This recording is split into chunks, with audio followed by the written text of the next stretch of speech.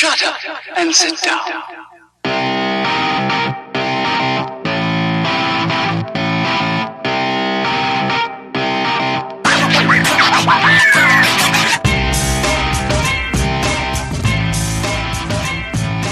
What's up, everybody? Welcome to the KF Podcast. We have a special edition here today. I want to say thank you for joining us.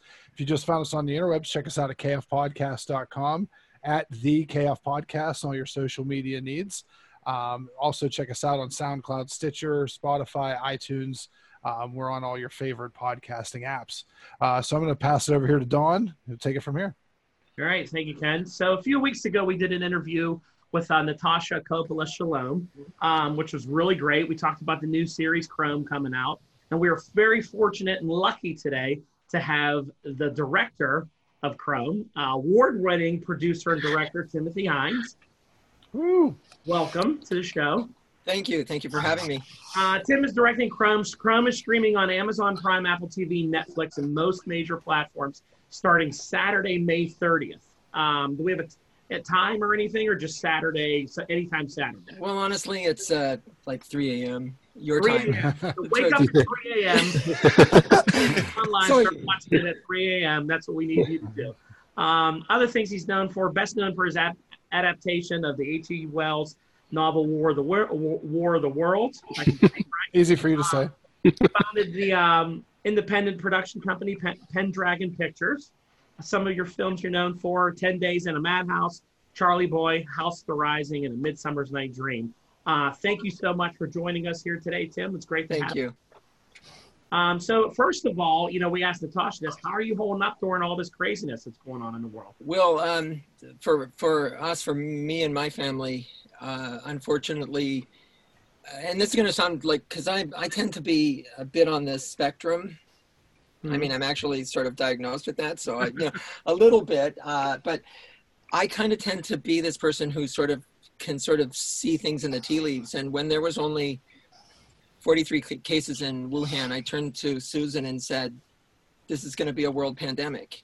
And of course, her response was, quite typically, as people do with me, is, "You're completely crazy. Nobody's saying that. What are you talking about?"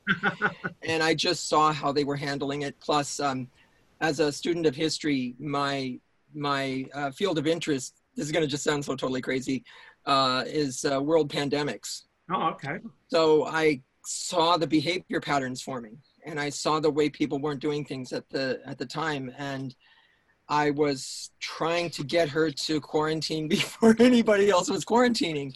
And unfortunately, we missed it. And in early March, we got sore throats. Oh, wow.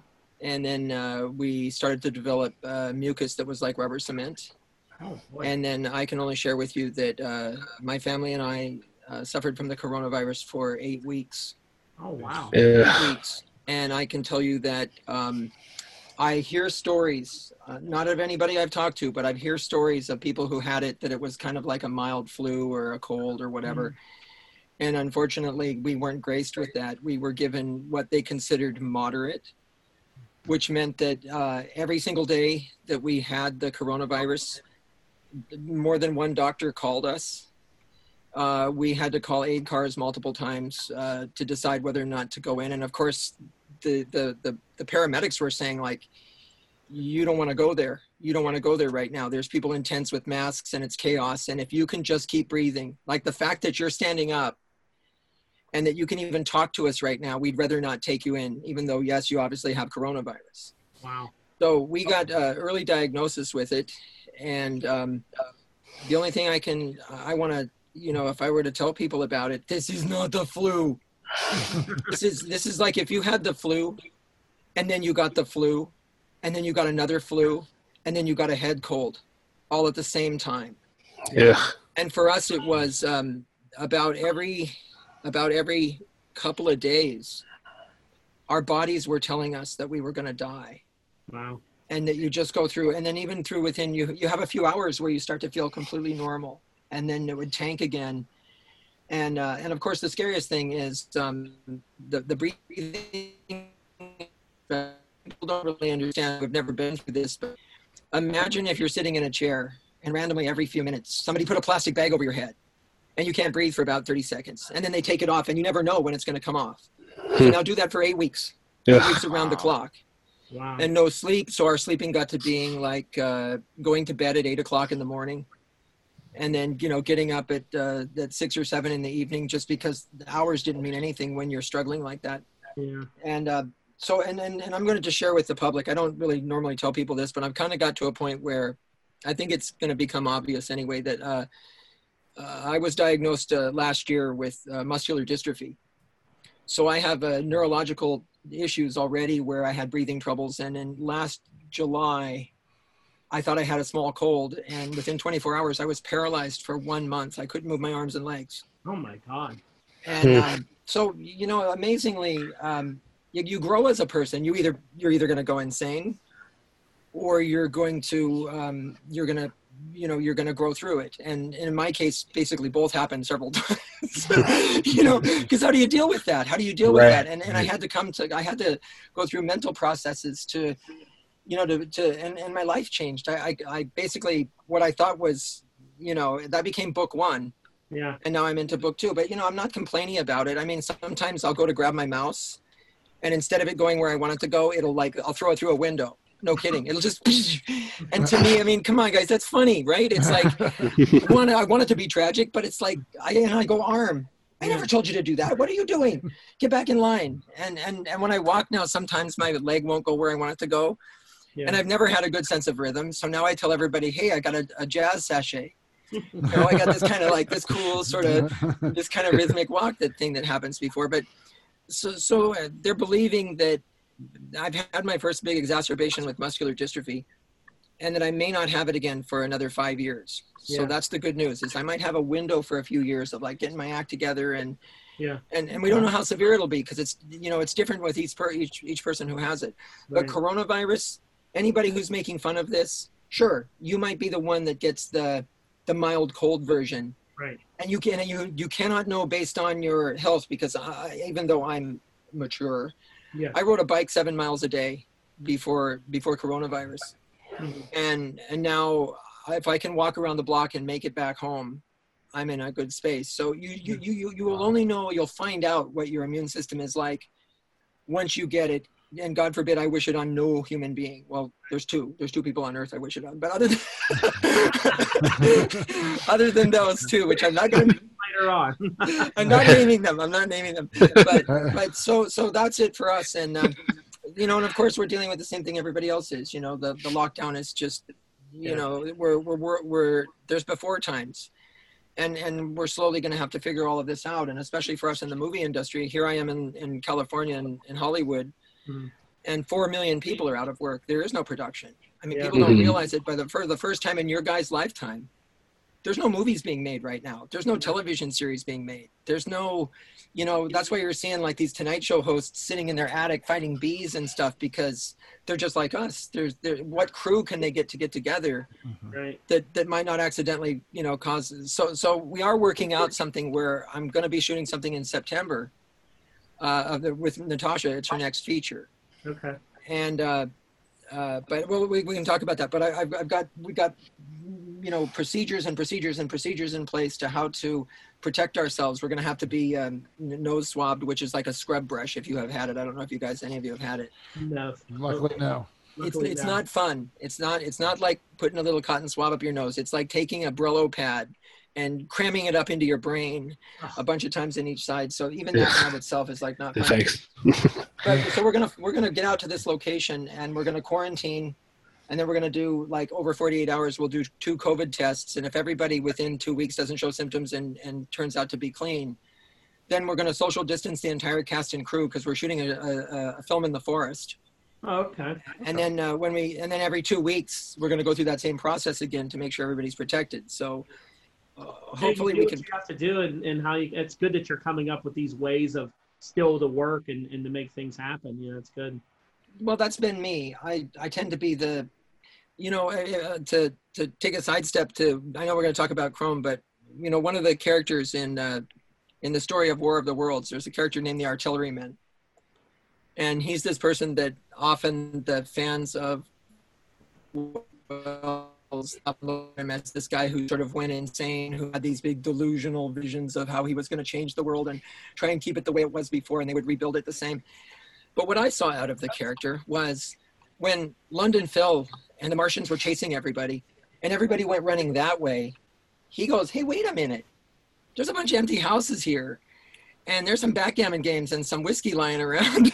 And he was the guy who just sort of said, you know, maybe I won't be chased down and become food. And he ate all the marbled beef in the houses and hung out. And so I'm kind of saying to myself, well, yeah, sure, he might have had to do something to occupy his brain, but was he the crazy one? He was the one not eaten by the Martians. He was the one not killed by heat rays. Right. And every one of his regiment was wiped out, 100%. So how crazy was he that he was the guy who kind of held back and went, maybe not. You know, so for me, I've always sort of looked at that when the giants are battling, maybe sometimes they're preoccupied. And for me, as an independent, I can go, wow, they're dropping food everywhere and they're leaving giant gates open and doors open as they're all smashing into each other. Mm-hmm. So anyway. Wow, that's crazy. Well, you're feeling better and you look good. And yeah, thank you. And sorry you had to go through all that. That is unbelievable. Thank you for sharing that, though. That's a really realistic view and story of what it's like. So there's no politics in that. It's purely, we're talking virus. That's it. Yeah. Well, I know it myself. I'm a diabetic and I'm an asthmatic, so I was really careful with myself to try to make sure I didn't get it, because we like to joke around here that everything puts me in the hospital. Well, there you go. It's true. The diabetic side, yes, they're starting to discover that the asthmatic side, not so much. Yeah. That it actually turns out that it may be more of a blood disease, and that's just the lungs are the areas that are the most affected from it. So, yeah. So, anyway, moving forward to happier times. Let's not jump into Chrome then. Yes. Let's talk about this exciting project, this exciting show coming out this week. Let's get into it, Ron. What can you tell us about the series from the director's point of view? Well, let's get out of the darkness, right? So back in the early 90s, when I was accidentally diagnosed with non-Hodgkin's lymphoma and told I had like 3 to 4 months to live. How's that for a start point? Wow. Great start point. Yeah, and I mean, it was real. They thought I had lymphoma, which of course eventually turned out to be muscular dystrophy. And I had certain symptoms that were consistent with, and back then, and I'm not going to say that I'm 1,000 years old, but this is pre-internet. So medicine was a lot more blood tests and anecdotal sometimes. And before they figured it out, so I sat down and I realized, I always wanted to do a big science fiction film, and I was never going to get the chance to do it. I thought I wasn't going to live. So I said, well, at least I'll write the screenplay for one. And because I didn't think it was ever going to get made, I just wrote endless budget, like Lord of the Rings times 3, like all of the Lord of the Rings movies together. I just wrote this, I don't care. And then giant spaceships come in, and then a building falls down on people, and then, and 1,000 robots come out of their workplaces. And, and it was completely insane. So then, a month later, they go, well, we don't know what you have, but you're not dying of lymphoma. And I was like, oh, great. I mean, it was great. Of course, it was super great, but so then I said, well, now I've got this script, and everybody liked the script, and they loved the story concept that I did, which was, and this is back, we're talking about Blade Runner had just come out, was the only film that was robots at all. Oh, okay. And I wanted to do a story, entirely where, let's say, robots are the good guys, where the human race sort of fell into a lockstep kind of Nazi world where all the corporations merged into one corporation that I call Jasomnus, which actually means sleeping earth, from the Latin. Okay. And the robots are the only ones that behave humanly. And so I wanted the robots to not always be humanoid looking, but to have you recognize them by their character and their characteristics, and then see how the humans behave and not recognize them, or recognize them in that way that we don't like to see humans behave. And so that was the basis for it. So I took this script, and at the time I had Hollywood contacts, and I got it to Steven Spielberg's Amblin Entertainment. James Cameron was, he had just done The Terminator, so he was still like, I don't want to say rinky dink, but he was still this little company. and Disney and all of these people, Bertoli at Destination Films, because I'm not necessarily proud of this, or maybe I am proud of it, but I actually helped Miramax in the very beginning get their foothold. Oh, okay. And that's the Weinstein Company. Yeah. And so every single person looked at it and they said, wow, this is amazing, but this is 10 movies. This is way too big. This is like, nobody's ever going to do this film. So it became like, literally, I just kept getting rejections from, this is a $200 million film with a $100 million post-production budget. And so I didn't know what to do with that. And eventually, after like a year of exhaustion of running it around, I mean, I have enough rejections that I could wallpaper my walls with them, from Spielberg's, all the wonderful people out there saying how much they loved it, but no way, not filmable. And so then flash forward to 2000, and Susan and I, Susan Goforth, my producer, she was one of what they call the first 4 buildings people from Microsoft. Oh. And she was never on the high up level. She was, assistant, and she was a person who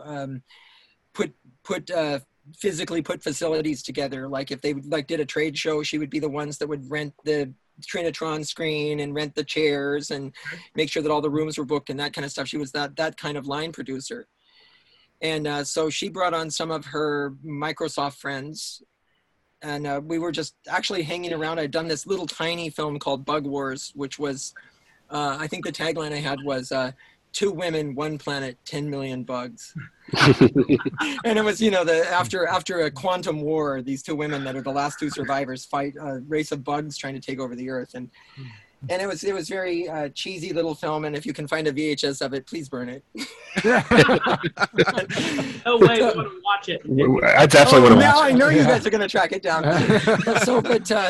But anyway, the Microsoft guys all came to my screening, and they had been out partying, so they were all drunk.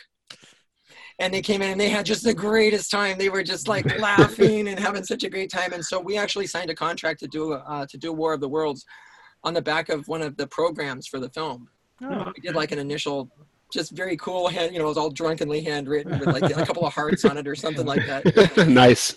And so then we set out, and these guys were serious and really, they meant business. And so we were in a very short period of time able to pull together $42 million to do this film.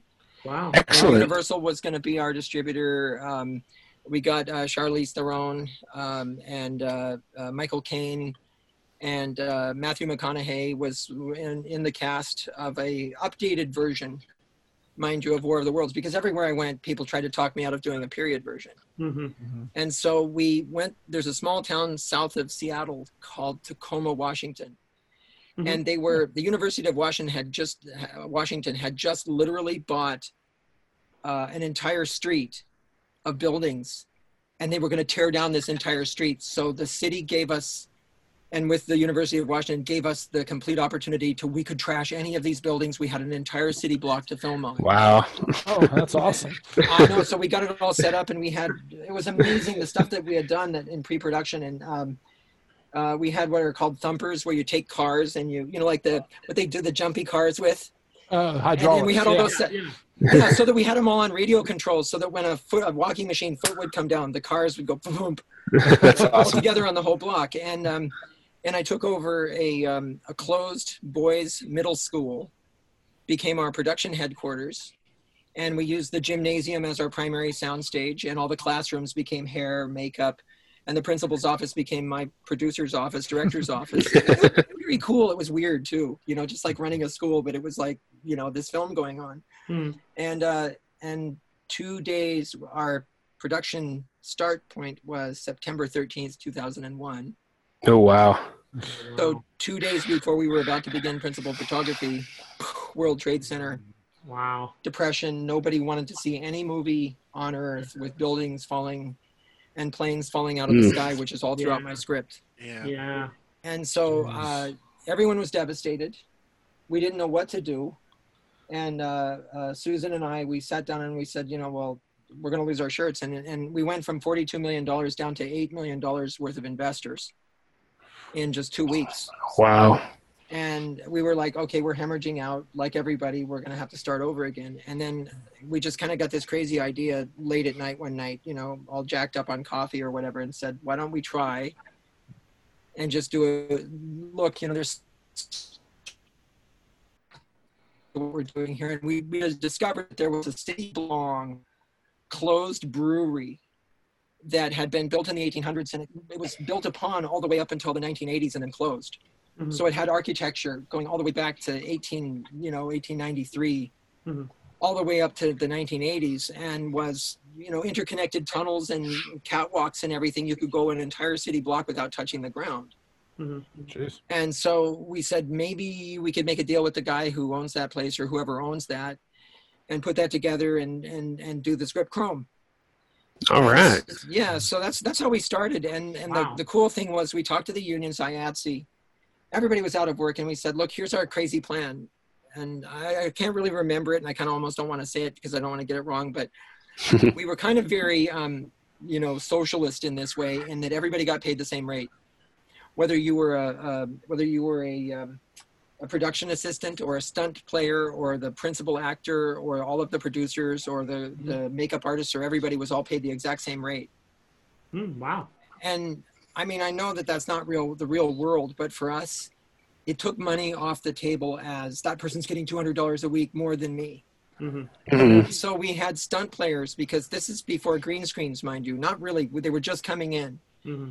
And green screens were just starting to come in, but we still had stunt players that were doing high falls off of airbags that would normally get paid $5,000 to do that. And they were working for, you know, a few $100s a week. Wow. And so we had pyrotechnicians that would normally charge you by the explosion. Mm-hmm. And we were doing like 20 to 30 to 50 explosions a day with squibs all over people's bodies. And our guns actually had squibs on the end. So whenever we did something where we pointed a gun and shot at somebody, we wired their bodies and exploded their shirts. And so, you know, and our costumers, everybody just, it was like a magical utopian time. And now, you know, movies are done today, even big Hollywood films, they're done in like 8 to 10 weeks. Yeah. And because nothing knows what's going on, and we had no place else to be, we shot Chrome over 20 weeks. 20 weeks of filming. And our days were like 16, 18-hour days, but not because we were all like driving everybody like slave drivers. Nobody wanted to leave. Mm-hmm. Everybody was just having so much fun playing robots with robot costumes and my Iron Guards, which were, you know, I sort of named after the Soviet Union's Iron Guards. And they were the sort of the police Nazis of the robots that would track down and reclaim escaped robots. In the Very film. Cool. Yeah, so I mean, maybe that's all too much information to start off with, but yeah. Oh my God, it was so much fun. It was so much fun, and we had. But here's the weirdest thing. Okay, so the brewery turned out to be owned by this eccentric millionaire named Lester who lived there, and he was like the Phantom of the Opera. He was 80 years old, and a little bit like he drank a little bit, but you know, I'm just saying. I mean, he had his own little world, and there was no power in this building except for where his rooms were. So when we wanted to film on a set, he would have to, because he was an engineer, and he would rig the settings for us. So in the meantime, to get around this building, we all had on these miner's headlamps. Wow. And it was like total darkness going around in this old brewery, getting lost in corridors and trying to find our way around with all these pipes and tubes and stuff. And the scariest part was there were holes in the floor where it was like a 10-story drop. And you had to constantly watch, like, don't walk or you just disappear. You know, so pretty dangerous. Oh my gosh, yes. And it's like, well, I always used to say this thing where God protects idiots and children, and we weren't children.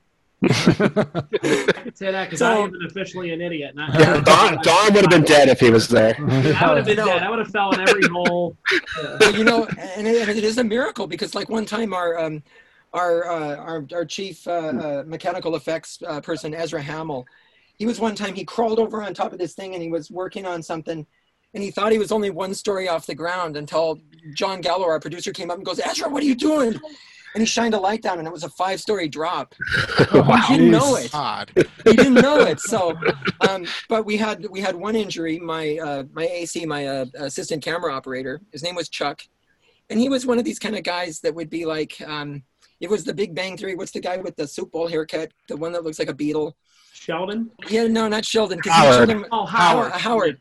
He was sort of a Howard type, and he was kind of always thought he was an engineer and whatever. And we were filming on a rooftop. Now, part of the building had actually burned down, so there was parts of the rooftop we were not supposed to go across. And we were like, it was some little camera part that was missing, and we just go, you got to go now, you got to get it. And like without thinking, he runs across the roof. We're all watching. We're all screaming, Chuck, no! And then whoosh, he falls through the roof. Oh, And no. of course, we're all just going, okay, Uh, okay, he's dead. He's dead. He's dead. We're like, okay, we just killed our AC. And as it turned out, in this giant warehouse that's like a 50-foot high ceiling, there was this crankavator that was sitting right underneath where he fell and fell onto the Oh, no. crankavator. One spot where he could fall. The Yeah. one place where he didn't die, where he wouldn't have died, and he fell, and of course he Wow. injured his knee, so he had Oh, a man. leg, Right and there. we all had to take care of him, and blah blah blah. But we were grateful to do it. So, Yeah. but you know, so like when you do see Chrome, where we talk about it being hyper action. So like when L the reclaimer throws Chrome through like a skylight. We actually threw it through a skylight, and we actually had, you know, the airbags and everything. It's not CGI. There's not CGI. When they destroy an elevator shaft and fall down an elevator shaft, that's actors with wires doing this, and it's not cheesy like the 1970s version of Spider-Man, where Don't you talk can, that. That was great. you can see the wires. You can see the wires as he's going up the wall, you know. And so it wasn't like that, but the stunts were real stunts, and we did very little, like, and also bear in mind, as green screen was coming in, we didn't know we could do like just have him hang in front of a wire and go like this, and then like take the body and move it across the screen.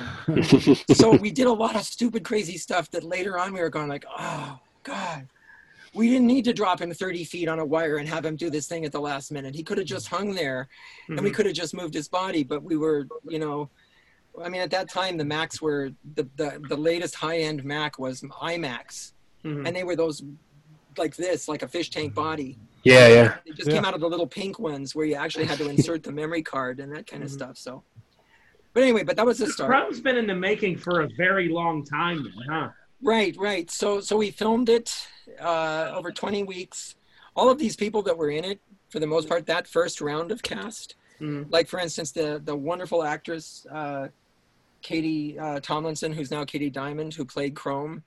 She was 23 years old, and now, you know, we're talking, she has 3 kids. She owns a cabaret, and amazingly, she's one of the cast members that didn't age. And also Susan, you know, Susan Goforth, she looks like she looked back then. Of course, she'll tell you, I don't mean to be sexist, but she'll tell you about her body changes and all of that kind of stuff. But you know, but also she has to advantage that she's a kickboxer. And by the way, so Susan, who played Elle in the film, Elle the reclaimer, and her story is that her parents were killed by robots, so she just effing hates robots. And she's like, it's her job. She goes out, and then the government doesn't give you money; it gives you resources. So if you kill a bunch of robots, it'll let you have an old beat-up warehouse to live in. Oh, okay. It'll give you shopping carts full of food, or if, in her case, they'll give her extra weapons. And so she despises robots with a vengeance. And I don't mind letting this one secret out. Pretty much every time she encounters Chrome kills her. And so they scrape her up, take her to genetic reclaim, and they rebuild her as a cyborg. Oh, As the movie progresses, little by little, Elle becomes an incredibly big, scary, powerful robot. But she hates robots, and she hates Chrome all the much worse. She's turning her into what she hates. Right. And so Susan, who everybody, I'll just tell you, I have one friend who, when I worked on War of the Worlds, he was in the Gulf War. He said Susan is one of the scariest people he ever met because she, I'll tell you what it is about her. She's like, I would almost, the way I could equivalent her would be, she's Furiosa from Fury Road. Okay. That's my partner, Susan. And she absolutely, like, if you're coming down the road with the cars are going to face each other like this, she's not going to swerve. You are going to die, or you're both going to die, or you're going to die. So when she thinks she's right, and that's why Microsoft used her to, and these companies that she worked for, because she absolutely was structure. And so throw that into the mix with, she's super nice. Bear in mind, she got her start on Broadway, doing like Guys and Dolls and Singing in the Rain and all of these revivals on Broadway. And so she's a dancer and really super sweet with giant hair. I always call her the hair of 10 women. But being a world-class kickboxer and being this really super tough person, that when she gets aggressive, I've seen like big guys just sort of like, pee themselves and back down. I mean, I don't know if I can say it that way, but, so I have this Gulf War friend who said she's the only woman that's really, truly scared her not to be sexist. Her, like, sometimes Susan was angry at him when we were on the set, and I saw him slowly positioning himself towards the door, making sure he had room to leave. So, but the reason I'm telling you this is because she's playing this terribly, terribly, terribly frightening person in film, and she tends to be a method actor. So she's walking around being yelled the reclaimer and also yelling at people, get over on the set. Why aren't you on the set? How come she's not in makeup yet? Like this a lot when the filming was. And so I always used to say that I was the politician and Susan was the general. So like if you wanted somebody, you wanted somebody to do the soften it, it would be me. But there you go. So it took us years, and then after in 2007, I think it was. I'd have to go back and look at my timing. I think it was 2007. One of our investors came in and gave us $2 million to post our miniatures. Okay. And for all you guys that collect comic books and like this world that we're talking about, picture this. We took over this 65-foot long warehouse and built streets this scale, G.I. Joe scale, miniatures that were 65 feet long streets, and built all of our science fiction sets that were, so the cars were bigger than I can show you on this screen. Yeah. The cars were like this big. Mm-hmm. And our first ones we completely screwed up. We had we built them on like Walmart car chassis, and they drove like 4 feet, and then the little motors died. So we had to go back and then and get like super high-end sophisticated servo motors to be able to run these cars with. So then we got super articulated puppet doll type GI Joes, but all the hands and fingers moved. And we're more sophisticated. Right, and we're more sophisticated now. So we got we had wire rigs, and by this time, I want you to know I've become friends with some of the people who created Star Wars, some of the effects technicians. Oh, okay. Mark Wolf, who was the ones who did those little spaceships for the original Independent Day, the little flying spaceships. Okay. Yeah. There was one. Oh, They really? did one. Wow. And replicated it. And they also built I got to touch and play with the Bruce Willis car from The Fifth Element. It was about this big with a G.I. Joe in it. And they popped G.I. Joe's head off, and they sculpted a little Bruce Willis head, stuck it on it, crammed basically like a big stick up his butt. So his head would turn back and forth like this, glued his hands to the steering wheel so that when they turned the steering wheel, the hands would move. And it was a puppeted guy. I mean, it wasn't CGI. There was like a little G.I. Joe puppet turning its head in there. And I learned a lot from these guys, and they gave me all kinds of pointers. And a fellow I'm still Facebook friends with, I haven't really communicated with that much lately. His name is Dave Hardberger, who was this is just, to me, goosebumps. He was the very first guy to put film through the camera and pull the trigger on the Millennium Falcon. Oh, wow. And, That's awesome. And I mean, just like, oh my God, just to be in the room with this guy, like I'm breathing air with the guy who photographed the Millennium Falcon for fanboy real. things, Yeah. And oh my God. And so he told me so much stuff. And like, I don't know if I think at this point, it doesn't matter. I could reveal this, but one of the things he told me about Star Wars, and this is so off of our films, but they set up a giant black velvet tarp on the ground. And they put like whiteboard underneath it, and they punched holes in the black velvet, but it was pulled tight so it was like a trampoline. Okay. Then they got up on like a 35-foot high ladder and pointed the camera downward. Now get this. So a lot of the effects in Star Wars, where you got spaceships flying through the frames and you're thinking they did all this compositing and CGI work and all this, they just dropped models and pointed them in the directions and spun them and then did them in super slow motion. And so a lot of these things going through the frame were actually different angled cameras as the models were just being dropped out of the sky, pointing downward towards star fields. That's amazing. In camera stuff, like 1930s style, like Wizard of Oz style. That's cool. Now, not everything, of course, because there was John Dykstra went across the street to the McDonnell Douglas surplus store, and he took an old computer and he built this thing called a motion control camera, which Lucas was really against in the beginning. You think he was the great innovator in all of this, but it was budget, because they did that film on an $8 million budget. And one day the executives all came over, and how do I say this politely? They were all like, well, it's legal here in California now. They were all like partakers of the. Yep. We gotcha. Yeah, and so they were like all these model builders, man. They were all like having a great day, and it was super hot. It was like 100 degrees up where they were filming up in Van Nuys, and so they. What is it? The chute, they got it at the McDonnell Douglas aircraft place, the escape chute from an airplane, and they hooked it to the top of the building, and they anchored it at the bottom, and they made themselves a water slide. and that's when all the executives from 20th Century Fox showed up, saw what they were doing, and cut $3 million off of George Lucas's $8 million budget and gave him $5 million. Wow. Oh man. You guys are fuck ups. Excuse my language, but you guys are you don't know what you're doing, and they were terrified of Star Wars. Wow. So back in the day, so I got to hear all these stories. But so when we did these miniatures, we had a lot of direction and a lot of help from the real model builders who really knew how to do this stuff and told us what scale. Sorry about that. I think my phone wants to eat me or something here. And but so we got a lot of direction. So now here was one of the most fun times of my life.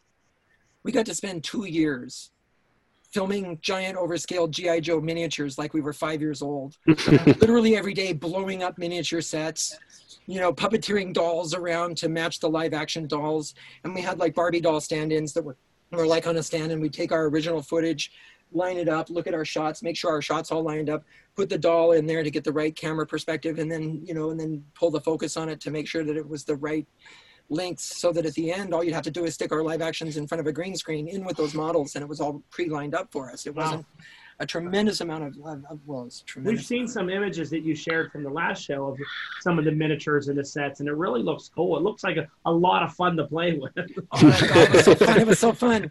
And I had friends growing up that used to use M80s on G.I. Joe stuff. So this was like this, and these were all like, because we had real pyrotechnicians who knew how to make a 6-foot fireball versus a 3-foot fireball.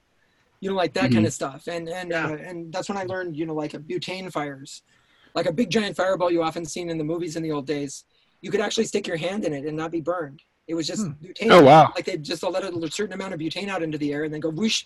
And just like if you've ever done the lighter thing, kids don't do this at home. You put some butane into your hand and then you light it whoosh, and you go like this. Yeah. But don't do this, because the lighters are highly compressed and can explode. Play with lighters. Yeah, they can explode. Tim is not endorsing anyone to play with lighters. No. These were licensed pyrotechnicians who also happened to be just super fun people who were like, we partied on these sets. It's hard to explain this. Tim says stay in school and don't play with lighters. Right, exactly. So then we finished that out, and then a couple of things. Tragedy hit us, and for one, my mom died. Which is, none of us want that. Yeah. And that was bad. And then, but our co-producer John Gallo, who was a champion, who worked on War of the Worlds with us, shot the original Chrome with us. He got a sinus infection, and he was like just dealing with this for a couple of weeks, and he had a head cold. And then it was on Thanksgiving dinner. John was a big guy. I mean, he's a bodybuilder-y kind of guy, but not like Arnold. I mean, he was just big, like a power lifter guy. Yeah. And so we had extra big turkey and extra food for him, and we actually had his designer beer from last year was still in the fridge, so we had that ready for him. And he didn't show up for Thanksgiving. And at 10 o'clock at night, we get a call from the hospital and said, if you want to see your friend John, you have about an hour. Oh, wow. And what happened was he had a head cold, and I guess picking his nose, he tore a hole in his nose. He got an infection that went up into his bloodstream. I didn't even know you could die from a head cold. Wow. Yeah. And from a nose infection. So like from the rest of my life, I've been like weirdly aware of your nose and like picking your nose. Wow. Because he got a blood infection and it went directly to his heart. Oh, wow. And it I don't know how to express this, but it tanked us. It just tanked us for a while. The spirit was gone out of us, and a lot of other stuff happened. So, and then plus, this was massive. I mean, this is crazy what we did. Yeah. This picture is crazy. You're going to see, it's like that when you see the first episode, there's more action in this first episode. It's a half an hour long, the first one. There's more action in this first episode than there is in, like, you know, one of the early Avengers film. It just goes and goes and goes, and that's why we're calling it hyper action, because it's a lot of stuff. And like you guys, imagine, you know, you guys working on this for years as comic guys, as fantasy guys. Nobody could ever stop creating, so they kept adding things and adding ideas and adding stories. Yeah. And there was a point where, you know, I'd have to go, you know, too much in the kitchen sink. But how do we focus on this and find our focus and get everything to work? And then plus I had, and this is where I'm probably insane. I get it. I'm clinically save this, but that I thought I wanted to do this. I wanted to do this film like it was shot in the 1950s or the 1930s. I wanted it to have a retro look. I wanted it from the get-go to have a kind of a beat-up, scritchy look, like you were watching the Saturday morning cartoons, not cartoons, serials. Yeah. When I was a kid, my favorite was a serial called Rocket Man. And he had a bullet helmet, which of course, Iron Man, for sure, Stanley, you know, for sure Stanley designed Rocket Man after Rocket Man. I mean, Iron Man after Rocket Man. And of course, Rocket Man was a dummy on a wire that they flew over the California hills and all of that kind of stuff. But that cliffhanger feeling of like, how are they going to get out of the car? It went over the cliff. They all died in the car cliff, and then it crashed at the bottom and exploded. And then, of course, next week they'd show you footage where they jumped out at the last second. Mm-hmm. And I had that in my heart, that besides it being, I wanted it to be a story of depth and character, and it is. And it's got heart, and I'm a much better director all these years later. So coming to it and telling the story with Natasha when she finally came in, you know, it's subtle and sophisticated mixed with this. You'll see what I'm talking about. It's scritchy and old looking and weird. And I'll tell you the other films I saw that were similar to it. There was a film called, the movie was rough, and you guys might have your own opinions on this, called Sucker Punch. Yeah. Okay. Yeah. Okay. Yeah. But the look and feel of Sucker Punch. Yeah. Was like how Chrome feels.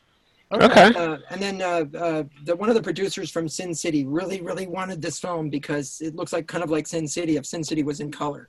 Mm-hmm. Okay. It has and so I was going for two kind of the feelings. I wanted it to be, because I was a comic collector when I was a kid, and I'm a giant comic book fan. And I wanted it to be like if a comic book came to life, like if a comic book was on screen. And you know, I think George Miller kind of pulled that off somewhat with, you guys can all argue, right, about Fury Road, with the super bright, oversaturated colors and the cartoonish look. Mm-hmm. But that's kind of what I had in mind. And when I saw that, you know, and I have actually the same color timer who did my color timing for Chrome, did the color timing for Fury Road. So came back and did that and did that work. So I've run completely out of steam now. No, but go ahead. You guys probably have questions, and I'm. No, I mean, honestly, you were answering pretty much every question I think we had. Yeah, I think so. I think you covered my whole section. Yeah, I was looking down the line. I'm like, yep, got that one. Yep, got that one. I mean, let me see. Yep, he got them all. How did you, like, bringing Natasha in years later? Like, did you have someone else for the role of Perdix that was originally going to do it, or was that like an add-in later on? No, I actually did. When I had shot my story 10 Days in a Madhouse, I had cast Nellie Bly out of a contest I did with Google and YouTube, and we had we thought we were going to get like 200 contestants to compete for the role of Nellie Bly. Mm-hmm. Christopher Lambert was in the film. He was the principal villain. You know who he is, of course. He's Tarzan Greystoke, and was in those the Mortal Kombat movies. Mm-hmm. He was rated. And pardon me? Yes. Yeah. And of course it's funny because when I walk around with him in LA, and when we meet up and we go close a restaurant or something, it's funny because the older people will come up and go, "Oh, Greystoke," or what was it? The other one, Highlander. Yeah. Oh, yeah. And then the younger people will go. Mortal Kombat. Oh, Mortal Kombat. You know, they remember that. So yeah, he's a Highlander. Yeah. Yeah, and I love Christopher. He's such a generous, loving person, really super nice and very worldly, sophisticated. He grew up in Geneva. He was born in New York City, but grew up in Geneva. Mm-hmm. And he and I get along like two peas in a pod, you know. So, but But when I cast Nellie Bly, I wanted it to be an unknown. I wanted Nellie Bly to be the star, like how they cast Christopher Reeves as Superman, as opposed to having Nicolas Cage as Superman or somebody else that, you know, or what was it, Robert Redford they had in the costume at one point. Oh, wow. And I know, right? Can you imagine that? Or like you Hugh know? Jackman Wolverine, you know, something like that. Right. Yeah. And so they wanted it to not be the star. And so that's kind of what I was doing with her. And so we did a contest where we were expecting like a couple of hundred people, and we got 8,000 contestants Wow. put in their videos. And then we were going to have the public vote. And then guess what? Surprise, surprise. People were cheating. And suddenly people were getting votes that shouldn't be getting votes. And we actually had to shut it down because people were getting, as you know how fans can be, people were very angry, like to the point where we should not be getting death threats over a movie contest. You know? No. So, Yeah, Say that's all the crazy. time to people are the worst. I faced him with my first horrible version of War of the Worlds, so we can talk about that at some point. I mean, a line we use a lot is, "This is why we can't have nice days." Yes, Yeah. it's also true. It's very There you true. go. There you go. Right. So I after I did 10 Days in a Madhouse, and Caroline did a beautiful job, and the film is still, you know, there's Nellie back there. You know, the film is still doing very well, and I've got cast Natasha in a sequel we're going to do in about 3 years. Okay. Which actually that's called 60 Days, and it's when Nellie Bly was older, and she was the only female reporter allowed on the front lines in World War I, the original actual real Wonder Woman. Wow. Because when she arrived on the Polish border, like 6 hours after she got there, the Huns started shelling the Allies. No one called the Allies then, but it was the British. And they started shelling them, and they shelled them for 60 days straight without a break, artillery fire for 60 days. And that was Nellie Bly's experience. Wow. And so I've written a film that is basically, that's it. It's 60 days of surviving artillery fire in the trenches of World War I as a woman, when no women were there at that time. And so Natasha's going to play that part, and I know she's going to do a fabulous job. But coming back to this, so I originally had cast Caroline Berry, who was my Nellie Bly. And we had done a couple of rounds with her. And, you know, it's an interesting thing about Caroline. She got to be very gigantic in the business. She got a name for herself. The film is still doing extremely well. And for personal reasons, people can make this choice, she decided not to continue acting. And which is, to me, honestly, is a super sane choice. I mean, it's a very hard business, and I encourage anybody who wants to quit the entertainment business, go now, run as fast as you can, because it's hard. It's, you know, and you've got, you know, and as you climb up the ladder of Hollywood and you start getting closer to the real executives, one of my friends who ran Sony Pictures for years is a nice guy, but you got to imagine the people that hold these positions, the higher up you go, the nicer they do not get. Yeah. And they got a lot more competition, just like with politicians. Like your local congressman is going to be a much nicer guy than, let's say, your average senator, because senators all have, you know, bodies buried in their basements to get there, that kind of a thing. And when you get to be that level where I was butting up all the time against, you know, these you know, A players and real Hollywood people, you know, there was some bites I got. And I'll just share with you guys, I was about to do a film, and I had a heart attack one day before filming. And one of the agents was so angry at me because I cost him all this money. And I was in the hospital hooked up to tubes and wires, and he was literally screaming, frothing at the mouth at me. And I said, look, I just had a heart attack. I don't even, like, I'm on drugs. I don't even know what you're doing. Like, I don't know what's going on here. And he looks at me and he goes, maybe you don't have the heart for the business. And I was just like, whoa, these are like Beelzebub, you know. So, but, you know, the agents are necessary evil because they got to get the money for their actors, and somebody has to take the fall for everything. So it's got to be them, you know. But anyway, so then I met Natasha because I was called in on this little film called Charlie Boy, which was an actual, you would say, a mobster. Greg Kritikos, wonderful, super nice human being, who deep into his life, he realized he was on the wrong course and just completely one day stepped away from the mob and became a good guy and started helping people and became kind of like Act One was he was a mobster that was literally scary, terrifying. They still, when I would walk around in the streets of Astoria when I was filming with him, a lot of people would still call him Tretch, short for treacherous. And yet, when I knew him, I kept meeting person after person after person who Greg had saved their life, had pulled people out of alleys, alcoholics, and helped people rehabilitate and help person after person after person get their act and get their life back together, and not to be in the mob and not to be on drugs and not to be in alcohol and all that kind of stuff. Mm-hmm. And he's proud of, he has a, whatever it is, a multi-year chip. He's like 8 or 9 years into his sobriety. And yet he was a guy who, he told me a story once of like, you know, he once threw a chair through a dance studio's window and said, I'm going to be back tomorrow to collect the money. And the guy had all the money in cash and coins and some jewelry and a couple of Cracker Jacks boxes worth of stuff and whatever to pay the thing off. So by the time I meet him, he co-wrote this script with a really wonderful writer named Frederick Stroppel. You guys would have to look it up, but he's done all of these really wonderful things. And that's where I met Mike Rockowitz, who was editor of Marvel Comics. Okay. And he worked on my film. Mike came in and he crewed for us, and it was so cool for me having a Marvel Comics editor just like setting lights over there and helping us out, you know. And so when I was shooting this little film, and that's what it was the storyline is some bad guys become good guys. And it isn't bullshit. It's really happens. And this was based on, I started to use my language again, but this stuff really happens. And Greg was amazing how he pulled all this stuff together, and he's a mover and a shaker. And now he's a stand-up comic, and he's this great guy. And he, you know, right? Like how do you go from being a mobster to being a stand-up comic? Yeah. And, but he introduced me to a wonderful producer. I'm not going to say he was a mobster, Dominic Martini, was 400 pounds. He's down to 300 now.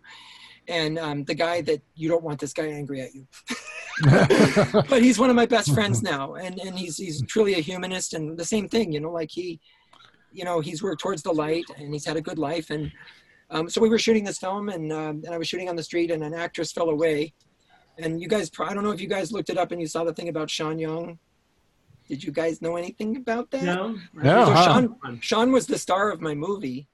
Oh, okay. And I can only tell you that she ran into some troubles with our production, and she blames me, but I'm not the one who fired her. The producer fired her. Wow. And so what she did is, in revenge, is she dressed up in a Catwoman outfit, like a dark Ninja Turtle thing, and climbed up the back drain pipe of our offices while we were out shooting and stole all of our editing computers with her son. Wow, She cat-burgled us. That's crazy. Oh no! Google it. She cat-burgled us, and we were so we called the police. She didn't think we would do it. She wanted to negotiate getting her son in the film and a couple of other things. And God bless Sean. She's going to say bad things that I'm saying this, but that's okay. And so, you know, she wanted to negotiate, and instead I called the police department, and we got a detective on. Well, so apparently, you know, when it goes out on the teletype on the police, somebody leaked to the press. So the next morning, knock, knock, knock on my door, and I'm thinking it's the police. And I opened the door, and there's this young woman standing there, and I said, "Who are you?" And she said, "My name's Georgina." And I said, "Oh, are you with the New York Police Department?" And she said, "No, I'm with the New York Post." And I looked at her, and she looked at me, and I said, "Are you the only one?" And she said, "No, you should go look out your window." And I went over to my window, and there was TMZ, Entertainment Weekly, People Magazine, all the evening news, all the newspapers, and there was like hundreds of media people, because Sean Young, who always wanted to play the Catwoman, cat-burgled us. She cat-burgled us. Crazy. And so, you know, so like, how is that not news? How did she think that she was going to do this? And, you know, so she'll yell at me, and she'll say that I'm bipolar or I'm whatever, and I'm okay with that. I mean, I am autistic, and I am hard to work with, because, you know, I have kind of tend to be high energy. But so after a week of hiding out from the police, being on the run and being a fugitive, eventually Detective Nunzio got through to her and managed to get her to understand that not only was she going to be arrested for felony, you know, burglary, but her son was going to be arrested too. And then within 2 hours, I get a call from the AP Wire, and they said, "Your computers have been returned to Sean Young's attorney. Would you like to make a statement to us?" And so I said, you know, rightfully so, I wish Sean the best of luck, and I hope she does really well. And I didn't do what some of the other guys were saying about her. I just, you know, I want her to have a good life, and this is a hard business. And you know, whatever her personal issues were, are between her and the world, and not between me and her. And I'm glad to be on a list that, along with James Woods and Ridley Scott and some of these people that she's publicly trashed, I get to be part of that rare crowd of people. Wow. Where she's gone out there at the comic book conventions and just completely royally trashed me big time. And she wrote me like a 7-page email every day for 3 months. Oh, wow. Wow. To just give you a perspective of how focused she was on me. And if she's not good to me, type in Sean Young Catwoman, and like so many stories right? come up in the Google search with your name in it and everything. Right, there you go. I've been Googling this whole time while he's talking. I'm like, this is incredible. So I had to put the connection to who Sean Young was. I'm like, oh my God. She was Blade Runner. She was the replicant, you know. Yeah. You know, Oh, are you calling me a replicant or a lesbian? She's that woman, you know. Yeah. And she was in No Way Out with Kevin Costner. She had a giant career. Yeah. And she's an amazing actress. That's what I can say about her, you know. And when she's not in a certain specific frame of mind, she's a lovely woman, and you know, blah blah blah. And that's all I'm going to say is that, you know, it's love hate. With Sean. But if she's not nice to me, I've got 7 pages of letters that I'm files. No, I'm kidding. Is that blackmail? I can't do that. No. I will never do that. No, until I'm super old. And but so then when Sean bowed out, I had this part and Natasha came in, and I didn't know, because she was introduced to me as Natasha Shalom. I didn't know she was a Coppola or anything like that. Mm-hmm. And she was just lovely, and immediately we just super got along. And you know, now look, she will argue this, but I bet if she got tested, she's a little bit on the spectrum, because she's a super nice person who's a geek. And who do you know that can sit and talk about neutrinos for 2 hours and not get bored? So, you know what I'm saying? Yep. So Natasha and I, like, we're just super friends and super cool. And she comes from a very different world than I do. Of course, you guys know that. She's among superstars, and she deals with family issues with Uncle Nicky and Uncle Francie and all of those kind of things. And you know, and she's never not had a doorman, and you know, that kind of thing. And her world's just that's not her fault. There's nothing wrong with that. But we get on the phone. She's extremely down to earth and extremely nice too. Oh my gosh, from that, yeah. Insane and super sweet, and has a gigantic heart. Yeah. And we probably talk about an hour a day on the phone. And you know, so we'll get on and we'll just, and like, I'm not kidding, we'll talk about, you know, UFO conspiracies or you know, and she is a giant from the movie perspective of the superhero fans. You know, she wasn't particularly a comic book fan, you know, just it wasn't her space. But she knows all the, like, and you know, she kind of went up a couple of times when she couldn't name people, and I was going like, you should have said Black Widow. There's a whole bunch of people you could have named, you know, when she did the thing with you guys. Yeah, but we already had her cast as female Hawkeye. Right. That's a good choice. That's a good choice. Bishop. That's what we're exactly. And push Marvel and hire her as Kate Bishop.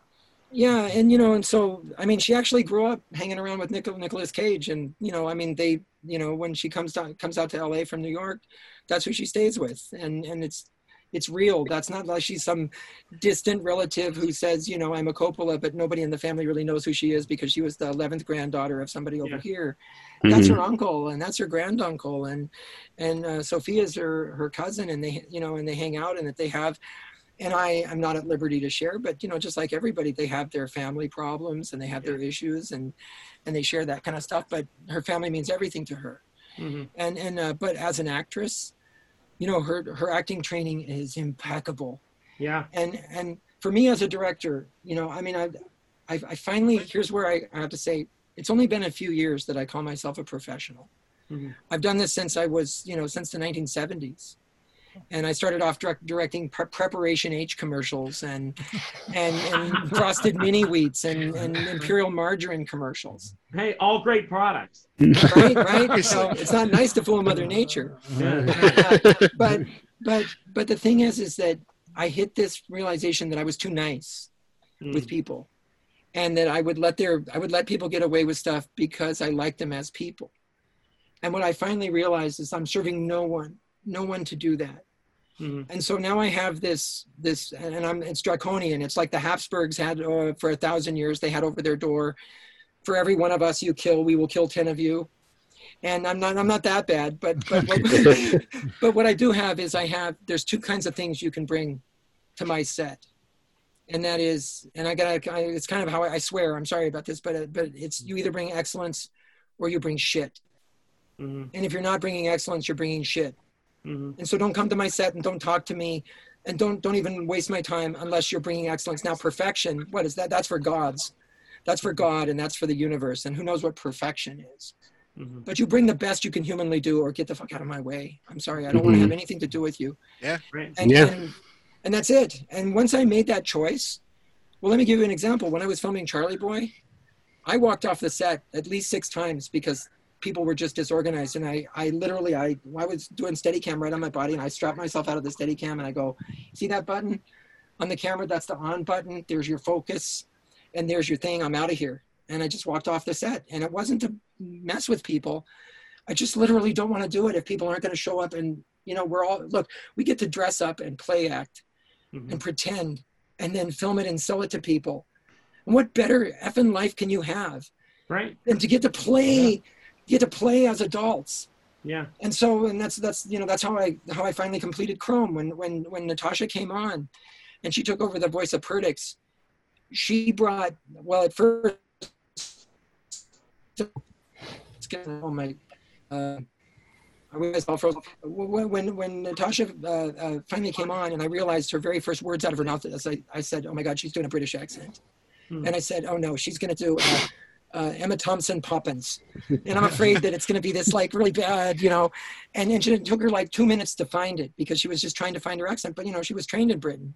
Yeah. You know, she was trained in Great Britain, and I lived there too. So I mean, I know the accents. There's like 78 dialects in London alone. Yeah.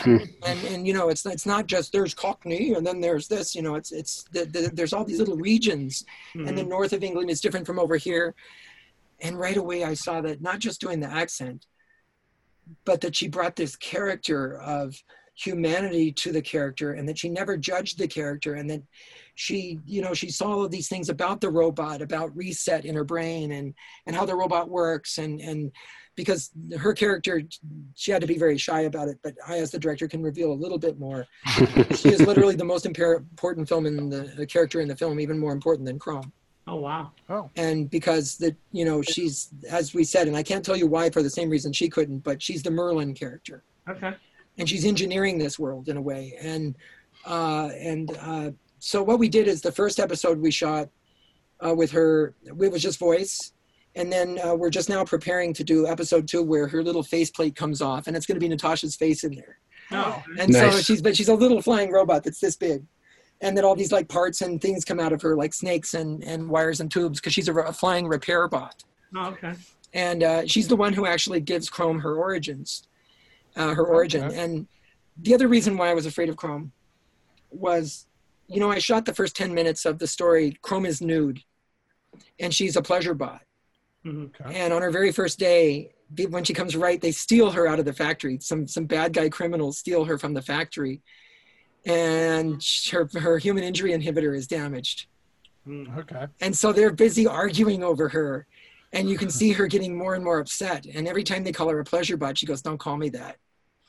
And every time they go, "You damn pleasure bot," and she goes, "I told you not to call me that." And I did one of these screens like inside of Iron Man's helmet where you see the human injury inhibitor thing dissolve. Yeah. And then it goes self-preserve, self-preserve, self-preserve.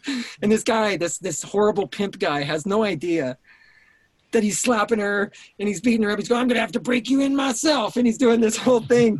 And we're on the audience's side. And you know what? For every kid that's ever been bullied, for everybody who's ever had to face bad guys, this film is for you. Wow. Because she's this little nakedy girl who, and I mean as a, you know, a woman, but I'm a boy, so I mean in that context because I'm a feminist, you know, and I don't mean as in, you know, female of the species. Yeah. And he basically starts beating her up, and she grabs him by the fist and crushes him and throws him through a wall, and then races out into the night. And so the first portion of the film was, you know, I have naked girl fighting these big, giant, beefy guys in Iron Guard outfits shooting at her and blowing holes in her body. And so she's bleeding out as a robot when Perdix, Natasha's character, finds her. And there's some repair bots in hiding. And they take pity on her. because they realize like we can't repair her human injury inhibitor, and but if we repair her, she's just going to go out and get herself killed in 2 seconds. Okay. So instead, they decide to outfit her with their military grade weapons proof armor to protect her from the fact that she's not going to be able to back down. Nice. And so her motive in the beginning of the film is that she doesn't think robots are alive, because that's the whole premise of the film. The robots have had the singularity, the sentient leap. And the corporation says, no, this is Flash. This is a burn off of you guys being super intelligent machines. Yeah. And it's just what you think about yourselves. So you're broken. In other words, if you think you're alive, go to genetic reclaim, because you're broken. Mm-hmm. And that's what they want to do, and take all these robots that think they're alive and reset them. Mm-hmm. And so Chrome, it's not that she's like trying to be Robin Hood, but she just can't tolerate these badass bastard mean people. Mm-hmm. And so that's what it is. So when she actually saves a bunch of robots after one, we called her Bambi, the character played by Jamie Lindsay. You'll see this character, why we call her Bambi, because she was literally like, oh, she's like this. And Colonel Zet, who's played by wonderful Anthony Piana, who played my writer in War of the Worlds. Mm-hmm. He wants to make an example for the robots, and he's talking, and he just turns around unexpectedly and just shoots her in the head and blows her head off.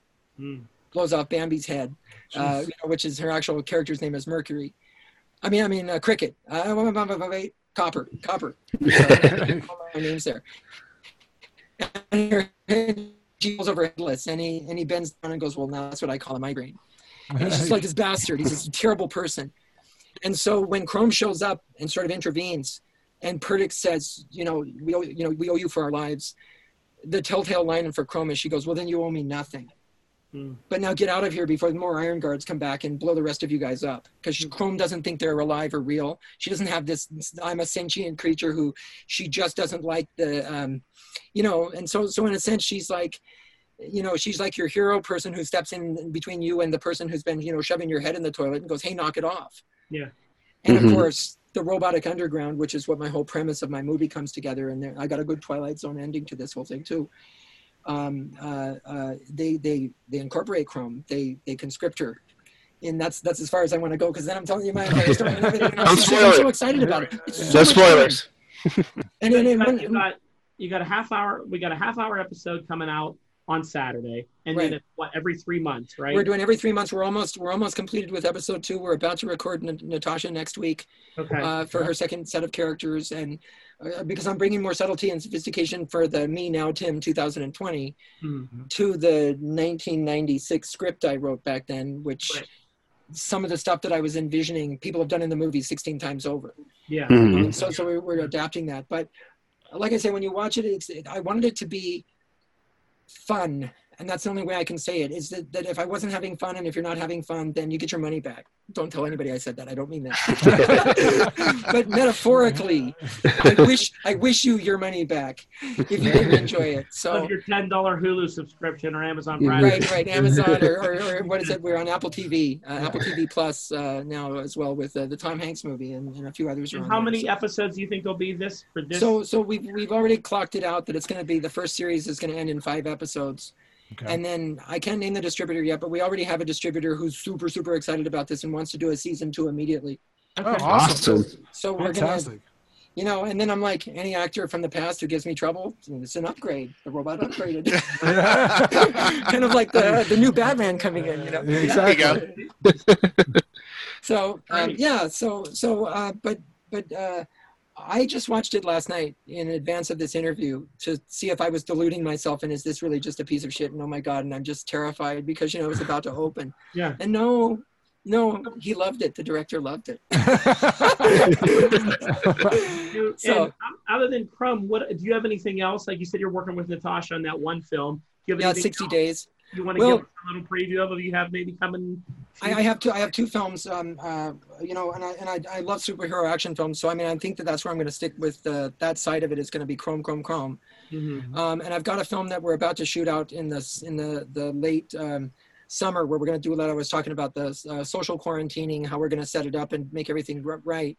And it's a really super dark comedy.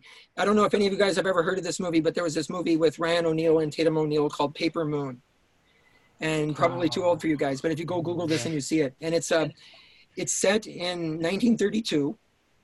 And what I did was, because fun. I mean, movies got to be fun, number one for me, or else like if I were going to tell you my favorite films, it's the Spider-Man #2 with Doc Ock. Okay. If I were going to pick it out, that's one of my favorite, action films. The Wonder Woman scene when she climbs over no man's land. Yeah. That moment is like one of the best superhero moments ever to me. Yep. She climbs over no man's land. The original first Iron Man, the very first Iron Man was, to me, I'm sorry, it's still the best of all the Iron Mans. That was it for me. Yep. And Agreed. And of George Miller's movie, The Road Warrior, what we call The Road Warrior here, Mad Max 2. Okay. And Furiosa kind of gets close to that, a bit wandery, a bit of a Road Warrior remake, but enough to where it's like, no, guys, I like this, and a lot of my friends are like, so I'm very much like classic kind of science fiction. So here's the premise of my movie. It's called God's Country, nothing to do with religion. And it's about a woman who was so super, super wealthy in 1929 that she didn't know where the kitchen was in her own house. Wow. And her clothes came to her on a bed laid out for her. Wow. And she didn't do anything to take care of herself when the stock market collapses and she's completely rendered penniless. And so her and her cousin, who's a star, who you guys are going to love who it is, it's a female lead, who was in a movie that I would just say was Nicolas Cage was in also, but I can't name yet because of contractual reasons, but you can.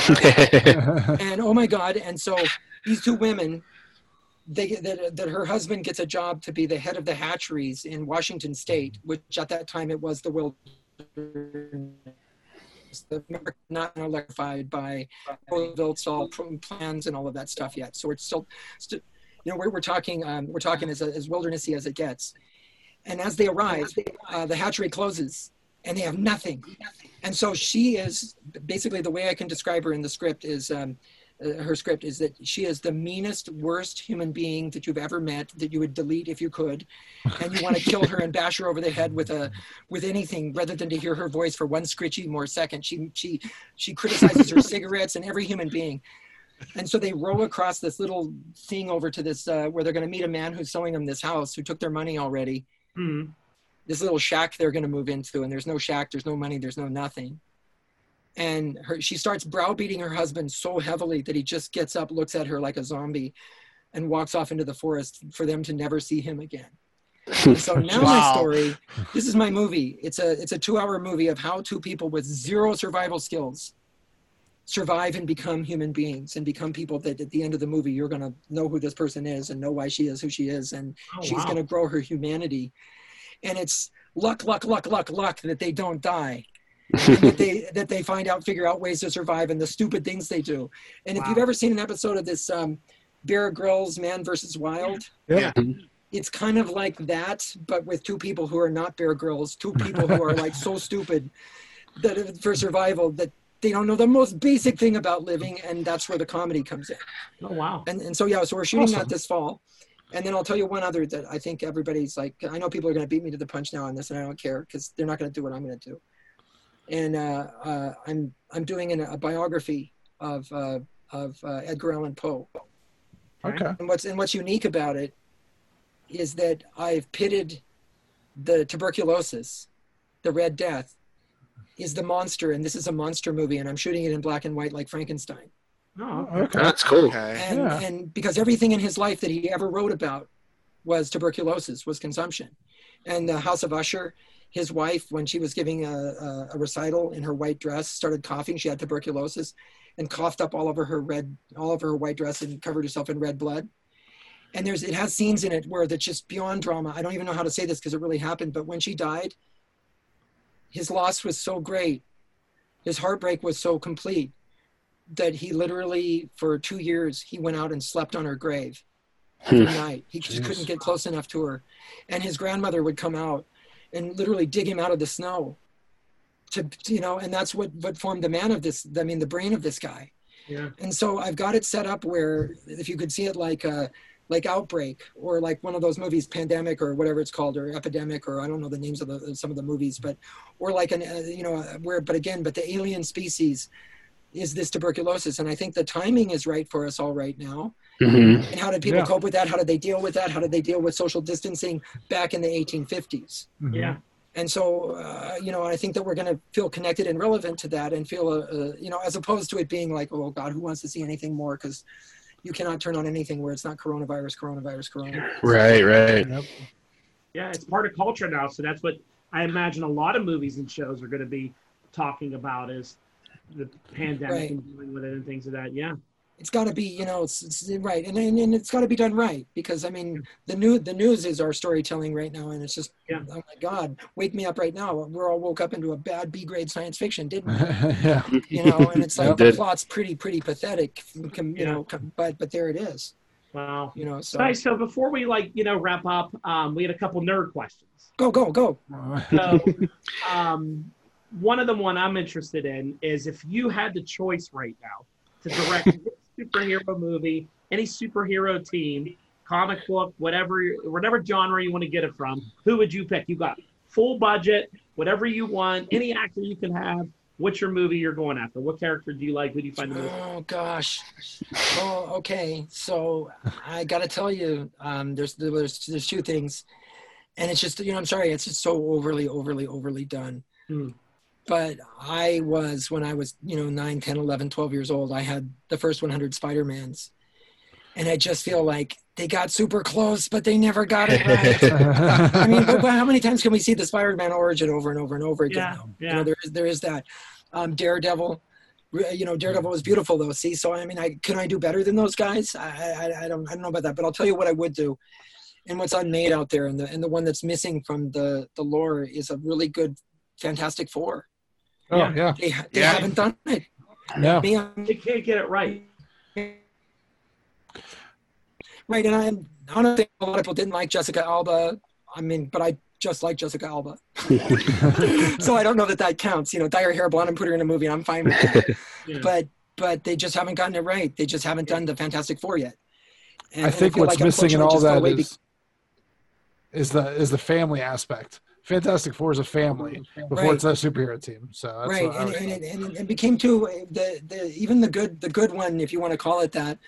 They were schmarmy and they were distant, and I didn't believe these actors knew each other, and they felt like they were all in their own little world. Although it wasn't, the effects were good in the very first one, and then in the last one that was done, what was really missing, and I mean I saw it instantly as a director, is there wasn't close shots of the people's reactions to things. Yeah. There just wasn't, one of the way that, as much as a complaint as you might have about Michael Bay with his Transformers movies, and I get lost in the end of them, it's just giant junkyards throwing themselves at each other in a hurricane. And I don't know what the hell's going on. It's just metal parts flying and all this. But he's smart enough to cut away to the main lead guy going, and to show their face and to show how they feel about it. And that right, in that last Fantastic Four movie, it missed that. It missed their cut to the reactions of the people, for God's sakes. That was not well done. And Singh didn't have any pants on, which is my thing that I could never get over. He didn't have any pants on, and no one seemed to mind. And then also, I would love to do anything Star Trek. Yeah. And I'm going to blow this because now they're, the likelihood of me getting that done is that I've had a script lying around for years where Gene Roddenberry was actually was one of the people assigned to reveal that there are aliens to the human race. Oh, wow. And Star Trek was actually just to introduce people to the fact that the world is working with aliens. And it actually, then when they got, in my script is that they made the sets look too much like the real aliens. And then the actual aliens came in and go, no, it has to be more cardboard looking. And they made them dumb it down. And the fun part about my script is that Leonard Nimoy is actually a 200-year-old Vulcan pretending to be a human, pretending to be a Vulcan. He's a character that's actually a Vulcan living here on Earth, and he had sharp ears that he had to clip round, and then they have to prosthetic put ears on him like his original ears were. It drives him nuts, and he's like this, so I've got some really fun stuff, and That's great. Hopefully we could pull that off and show how it eventually became the series that it did. But then we started to introduce people to aliens too quickly. So right at the height of the series, they had to cancel it because people were believing too fast, and they don't want to introduce it that quickly because, world religions will make us all go insane, apparently, if we reveal that we have UFOs that we're working with, which... Yeah, that's really interesting. That would be really entertaining. Yeah. So now that I've handed that over to Hollywood, they can go steal that idea and credit. And then one quick thing you might want. I'm sorry. Character as a kid, like who did you like the most? You said you used to read comics and buy. Like, who were some of your favorites? Well, again, it was Spider-Man, and then Daredevil kind of intersected with Spider-Man. So I was the original, the superhero group. But actually, because I was young enough, those old Golden Age comics that are worth thousands and thousands of dollars now, there was like, I don't know, was he called Candleman? And there was like the Spectre. I don't know if you guys know who that is. And there were I'm the JSA guy. I know about the Spectre. Yeah, and I had a ton of the EC comics, so I was really into those horror, the body coming back from the dead, and they were all little Twilight Zones where the guy wished that he was the richest person on Earth, and then the genie makes him the richest person on Earth, and then he'd wake up, or no, the richest person on the planet, but he didn't say what planet. And so then they moved into it, like stuff like that. I used to love that, but I had a lot of the EC horror and like what Mad Magazine was back then, which was these intricate little black and white drawings of, of like scary things that like swamp creature coming out of the darkness and that kind of stuff. But I was straight up superhero, and it was mostly, Stan Lee was like my dad, even though my dad was my dad, but his way of dealing with bullies was teaching me how to punch somebody and knock them out in one punch. Where how often do you get to do that in school when somebody's, throwing a milkshake on your face? You can't punch them and knock them out. Yeah. And so Stan Lee showed us how to sort of be, that it was okay that we were these kids. And I got one thing for you, that side note, Mike Rockowitz, when I met him, the first thing I asked him was, please introduce me to Steve Ditko. I'll do anything on the planet. I'll give you anything. You can have my firstborn child, anything. I want to meet Steve Ditko. And he said, well, he's an eccentric guy. He keeps to himself and blah, blah, blah. And I guess I fed Mike enough stuff that he believed that Steve would listen to me. So this is the weird thing of life and how life works out. And so he set up a meeting between me and Steve Ditko. Okay. And so we were set up to meet on Thursday. I was super excited and everything. And then I said, what happened? He didn't call. And Mike said, no, he didn't call me back. I don't know what was going on. And that was the Thursday that he died. Was the day oh, jeez. And Man. I just, how weird can life be? Like, that's where you think, like the Matrix, where you're going to see the black cat go through twice. Yeah. And in the fact that he was willing to meet with me, I guess I had convinced him that I wasn't going to be an irritating fan, blah, blah, blah. And I had brushed up on Anne Rind, so to talk about all of those things that he was into, but it wasn't, that's life. It wasn't meant to be, but those things happen. Wow. And lastly, you guys, I did a really shitty version of War of the Worlds for one reason. I wasn't finished with it. And I had a lot of people who were like, I was one of the original cyberbullied people. I had like 60, 70,000 blogs a week where people were writing negative things about me before my movie came out. Mm-hmm. And there was a lot of, Jeff Wayne's people over here with their musical version, and Spielberg wanted to do a version, and Spielberg's people met up with me in Las Vegas and told me, I don't want to say like mafia guys, because Spielberg's not mafia, but they said, don't do this, kid. You don't know who you're going up against and all the people that want to do it. And Tom Cruise wants to make this, and Tom Cruise does what Tom Cruise wants to do. And so I just foolishly said to them, I don't have anything. What are you going to do? Take away my nothing? Yeah. What are you going to do? I mean, like, I'm a nobody. I mean, the worst you could do is accidentally make me famous, which they did. And that's exactly what happened, is that I went out and I made my crappy little version. And eventually, because we couldn't get the big version done, and while we were editing it, a company called UAV bought it from me and convinced me to share my 3-hour rough cut with them, where we had 18 more weeks of editing to do. Mm-hmm. And the next few days, they distributed it to Walmart while we were still working on it. And I intended it to be a 100-minute movie. And suddenly my 3-hour version with multiple takes and animatics for special effects is out there. And I had to keep my mouth shut because, to be honest, it sold 7 million DVDs. Oh, wow. And I had to be quiet and not really tell people that that's my rough cut out there. This is the worst day on earth for me. And I was being called Ed Wood, which I kind of, based on that movie, I deserved. Yeah. So eventually I was able to sue that company and get my rights back. And then I recut it into the film, which, if you guys have seen it, it's War of the Worlds, The True Story. And it's done as if War of the Worlds was a documentary. And we all know that there was a war between Earth and Mars 100 years ago, and I did it like a straight up war documentary, like World at War or Victory at Sea. And, and it's fast and it's good. And I took all the public domain footage that ever existed up until like the 1950s even, and with an attorney, so we did it right. I have like 300 movie stars in the film, out of character, playing extras. Oh, okay. Wow. And the conceit was we could have Laurence Olivier and Jack Nicholson and Elizabeth Taylor, as long as I don't market the film on them. Yeah. Okay. And they just because the footage is public domain, and just because they're in it. So like I have a scene when the narrator, who's Jim Sissel, who does a ton of History Channel narrations for war documentaries, and he's doing a line where he goes, and all the people of London were opening their doors and windows to see what all the commotion was. And here I show a shot of Shirley Temple with her maid opening up a door. And it's so fun, you know, so you see everybody is in the movie. I mean, literally, even William Shatner's in the movie. And his people thought it was funny because it was his one public domain movie that he did in Esperanto. And, so nobody saw that, and they let it fall into public domain. And we put it across the United States. You know, we competed in the Academy Awards with us.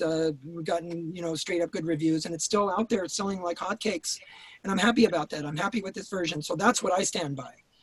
But I'll tell you one funny story. Coming out of a theater where we had 2,500 people showed up, giant screen, a 45-foot screen with a 250-foot throw of the projection. And that was my dream come true, with a filled audience who were all, you know, steampunk fans, Star Trek fans, War of the Worlds fans, comic book fans. It was a convention in and of itself. And afterwards, this 90-year-old woman on the arm of one of her steampunk young friends, you know, nephews, comes out. And she goes, "Excuse me, was that?"